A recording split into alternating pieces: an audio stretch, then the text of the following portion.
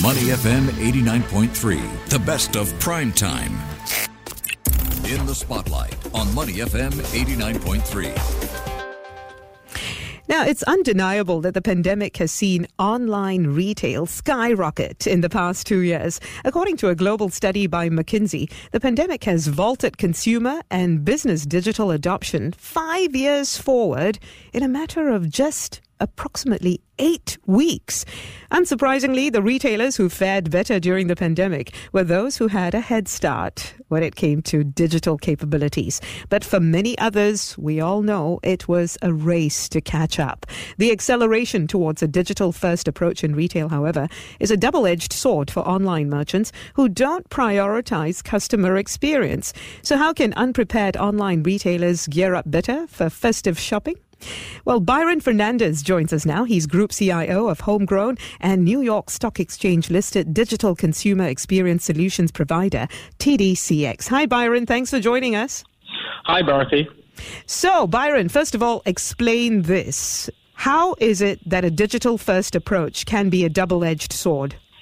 Well, it can be a double-edged sword in many different ways, Bharati, but I think, possibly the most evident of that is the preparedness of the organization that is implementing a digital-first approach. Technology such as machine learning, artificial intelligence. Now, there's an important role for them to play in enhancing customer experience, but the ability for all of this tech to manage complex problems is still effectively quite limited. A lot of companies that are taking digital-first approach can be a little bit too aggressive to move more customer interactions into digital channels, thereby losing that human touch. And I think that's possibly the other edge of the sword. Now, on the positive side of things, of course, the digital-first approach brings unprecedented reach for businesses to their customers. So I guess it's finding that happy balance between one end of the sword and the other, really. Okay, so the human touch still does matter. Let's not forget that. So talk to me about how to find this balance. What does the ideal balance look like? So the ideal balance starts with placing the person, the customer, at the center of that approach. Self-service channels I mentioned earlier, great for straightforward queries, but think about user behavior, Bharati. People tend to first troubleshoot issues on their own. Today's consumer is extremely savvy, extremely digital ready.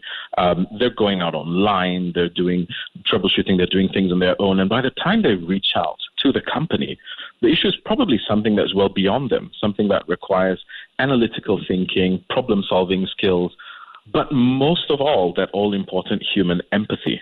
Now, we're seeing a lot of improvements in tech, but there's still a portion of these queries which we cannot adequately resolve through machines. And I think this is really, where you need to start. It's putting that customer first and understanding what that customer needs in the strategy in order to be able to find that balance between people, technology, and digitalization channels. Now, many might say that retailers should be expected to have already conducted some customer journey research, right? They would have looked into it. But what are some of the reasons that they might have failed to address flaws in the customer experience, especially vis-a-vis this human touch? Oh, Bharati, a lot of reasons for that. But, really, if you start at you nailed it when you said looked at the customer journey. A lot of businesses don't look at the entire customer journey.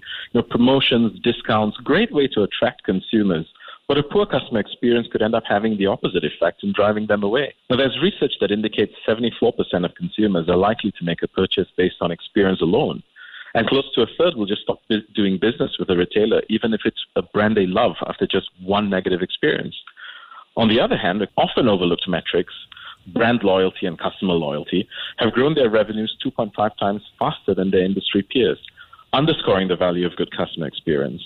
So that's one of the things, right? Not considering the whole journey. The other thing is a lack of expertise, a lack of resources. Businesses juggle a lot of competing priorities, Bharati. They focus typically on growing the business. But new tech is emerging every day. Couple that with increased challenges and customer expectations, and then you'll suddenly realize that customer experience is a lot more complicated than it initially appears. So businesses can consider tapping specialist companies such as outsourced customer experience providers. And when used correctly, CX outsourcing can give companies the foundations they need for stronger, more consistent growth built on everything from, greater back office support to advanced customer analytics and even journey mapping. Yeah, that's the thing. I think a lot of businesses might have neglected to do all this because they were playing catch up during the pandemic, right? Some of them, I think, went from 0 to 100 within a few weeks. So, of course, a lot of things might have been overlooked. How can such companies be helped even further? Or what exactly can they DIY before they even approach customer experience experts? Surely they need to do an audit. They need to also figure out what exactly they want to provide in terms of a customer experience. Most assuredly they do. Now, day in, day out, we see companies that have invested so much into building brilliant products, brilliant services for their customers. But very often, these companies are locked in viewing that through the lens of the company itself. And it takes, disengaging from the company even and looking through fresh eyes, through the eyes of a customer, to understand exactly what the customers need from the company in order for companies to actually figure out what it is that they need to deliver. Very often we find companies taking an approach of seeing what everyone else is doing. So little in the world today is novel, Bharati. You could look at, other companies. What are they doing? And let's do what they're doing. And this is what a lot of companies do. And this is why they aren't able to differentiate their service. They aren't able to really understand what exactly the customer needs for them, no matter how brilliant their products or services. They also have to, in this day and age, figure out how to best integrate the online experience with the offline experience as well, don't they? Absolutely, absolutely. So what are some of the strategies in that regard? Perhaps you could also give us some examples of businesses that have done this successfully that others can emulate. Oh, I surely can. Well, the elements of maybe a good customer experience strategy, an online customer experience strategy, you've got to start first with an omni-channel approach. Now, research has shown that 73% of customers use multiple channels during their purchase journey. This makes creating an omni-channel customer experience a necessity, absolute necessity for most businesses. Then there's the technology and human customer service. Maintaining a level of human touch leads to better outcomes for the brand. Now, 3 in 4 consumers state that they are more loyal to a brand if they get to speak to someone. And then there's also timely responses. In a study to understand the expectations of today's connected customers, it was found that the most important attributes of a good CX is fast response time. This holistic approach to the customer journey beyond sales fulfillment is so important. And if you ask for some examples, we've all been there. It's the eve of big holiday, eve of Christmas, eve of Chinese New Year, take your pick. You're in the mall, you're at the departmental store. You need to get the gift for your daughter or son or friend or colleague, and it has to be in that color that they want. You get to the front, and the person at the counter says, "I'm sorry, we're all out." And especially in the color you want. Now, in a situation like that, 2 things happen. One, you get frustrated, you walk out of the store and you don't think about it again. You think, what else can I buy that person? Now, conversely, in a great experience, now I've experienced this personally, where I could get someone say, look, you could call them and they can tell you if there are other stores around that have it. You make the call. 2 things can happen. You can get answered immediately, or you could wait indefinitely and give up frustrated and angry with the brand. Or someone could pick up immediately and say, all right, Byron, where are you going to after this? And this is what actually happened to me. Where are you going after this? Which I thought was such a weird question. And then I realized that this person was trying to find me an outlet that is on my, where I could get what I wanted. And they did. And it was an incredible experience because this person on the phone knew 2 things about me. 1, I had very little time. This was not the only thing I was doing. 2, I was going somewhere else to do something else after this, and they made it as convenient as possible for me to pick up what I needed in order to be able to deliver that gift. So it's really up to the businesses and the companies that are providing these products and services what they want to provide to the customer. In a situation like that, you can either make magic or you can make misery. Right, for sure. And if you are transacting online, at some point, like you said, at some point, the customer might still need to speak to a human. Frankly, I am sick of these AI chatbots. They never really answer any of my questions. Yes. Yes, that does happen. Sadly, it's true. Yeah. So here's the thing. With so much focus on tech, companies obviously need to, again, refocus on manpower and training their people to be able to provide better customer service experiences as well. What are some of the hurdles there? Because I keep hearing of retailers saying they have a shortage of manpower, no time to train the manpower that they have. So talk to me about some of those challenges and what it will take to overcome them. Okay, at the risk of sounding like a broken record, one of the things you could do is go to a professional. Now, professional companies have manpower like this, manpower that's already trained, people with just that kind of empathy that we just spoke about, people who would know that the customer has got not enough time, that he's waiting to do something else, and would think through how to make that journey easier and simpler. That takes away a lot of training time on sort of the mindset and the kind of people that you need. And it makes it a lot easier to just train perhaps on the product or some of the systems, the back-end systems that will need to be used in order to deliver on those online purchases. So that's one of the ways that you can do it.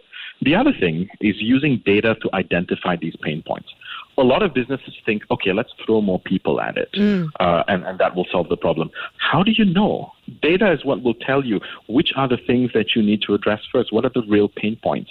The brand will then determine what's mission critical in the issue that they need to solve first.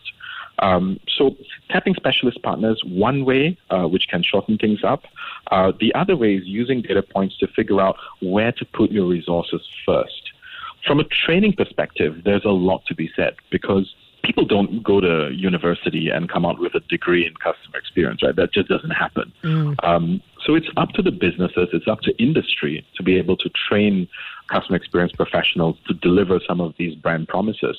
And you've got to do it in a way that, customers actually receive the experience that they want, but at the same time, the business has to optimize its costs. It's got to make sure that the technology works. It's got to make sure that the coverage is right, in terms of hours of operations. And it's got to make sure that risk is also managed all at the same time. So it's a really complicated juggling act for the business, really.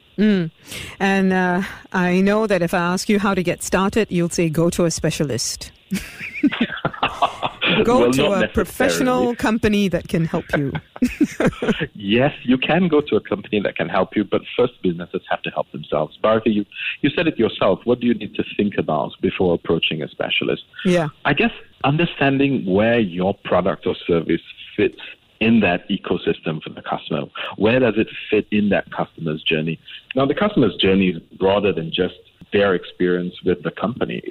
It's so many other things. It's what's going on in their daily life. It's what's happening to them at this point in time. It's having enough business intelligence to understand all of these things as well, and put these priorities and items down on paper so that when you go meet that professional, you can have a more meaningful conversation and have a better idea of the outcomes you want to achieve for your customers. Okay, as we move forward, Byron, a lot of people are talking about the customer experience in the context of fancy things that are still kind of unknown. I'm talking about things such as the metaverse.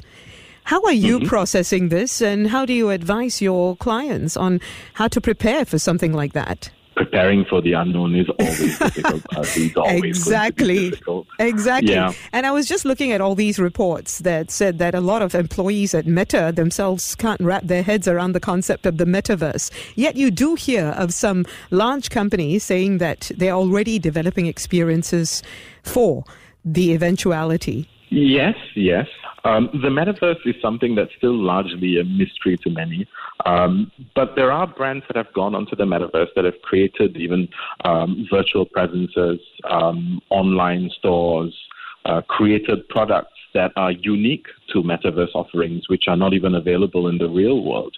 And that's already happened for a lot of businesses, for a lot of big brand names. Yeah. For businesses that are looking to get into the metaverse, I think, unfortunately, they have to start with unraveling where exactly their product or service is going to be in that metaverse. What's the metaverse going to do for you? What's the outcomes that they want out of having a presence on the metaverse?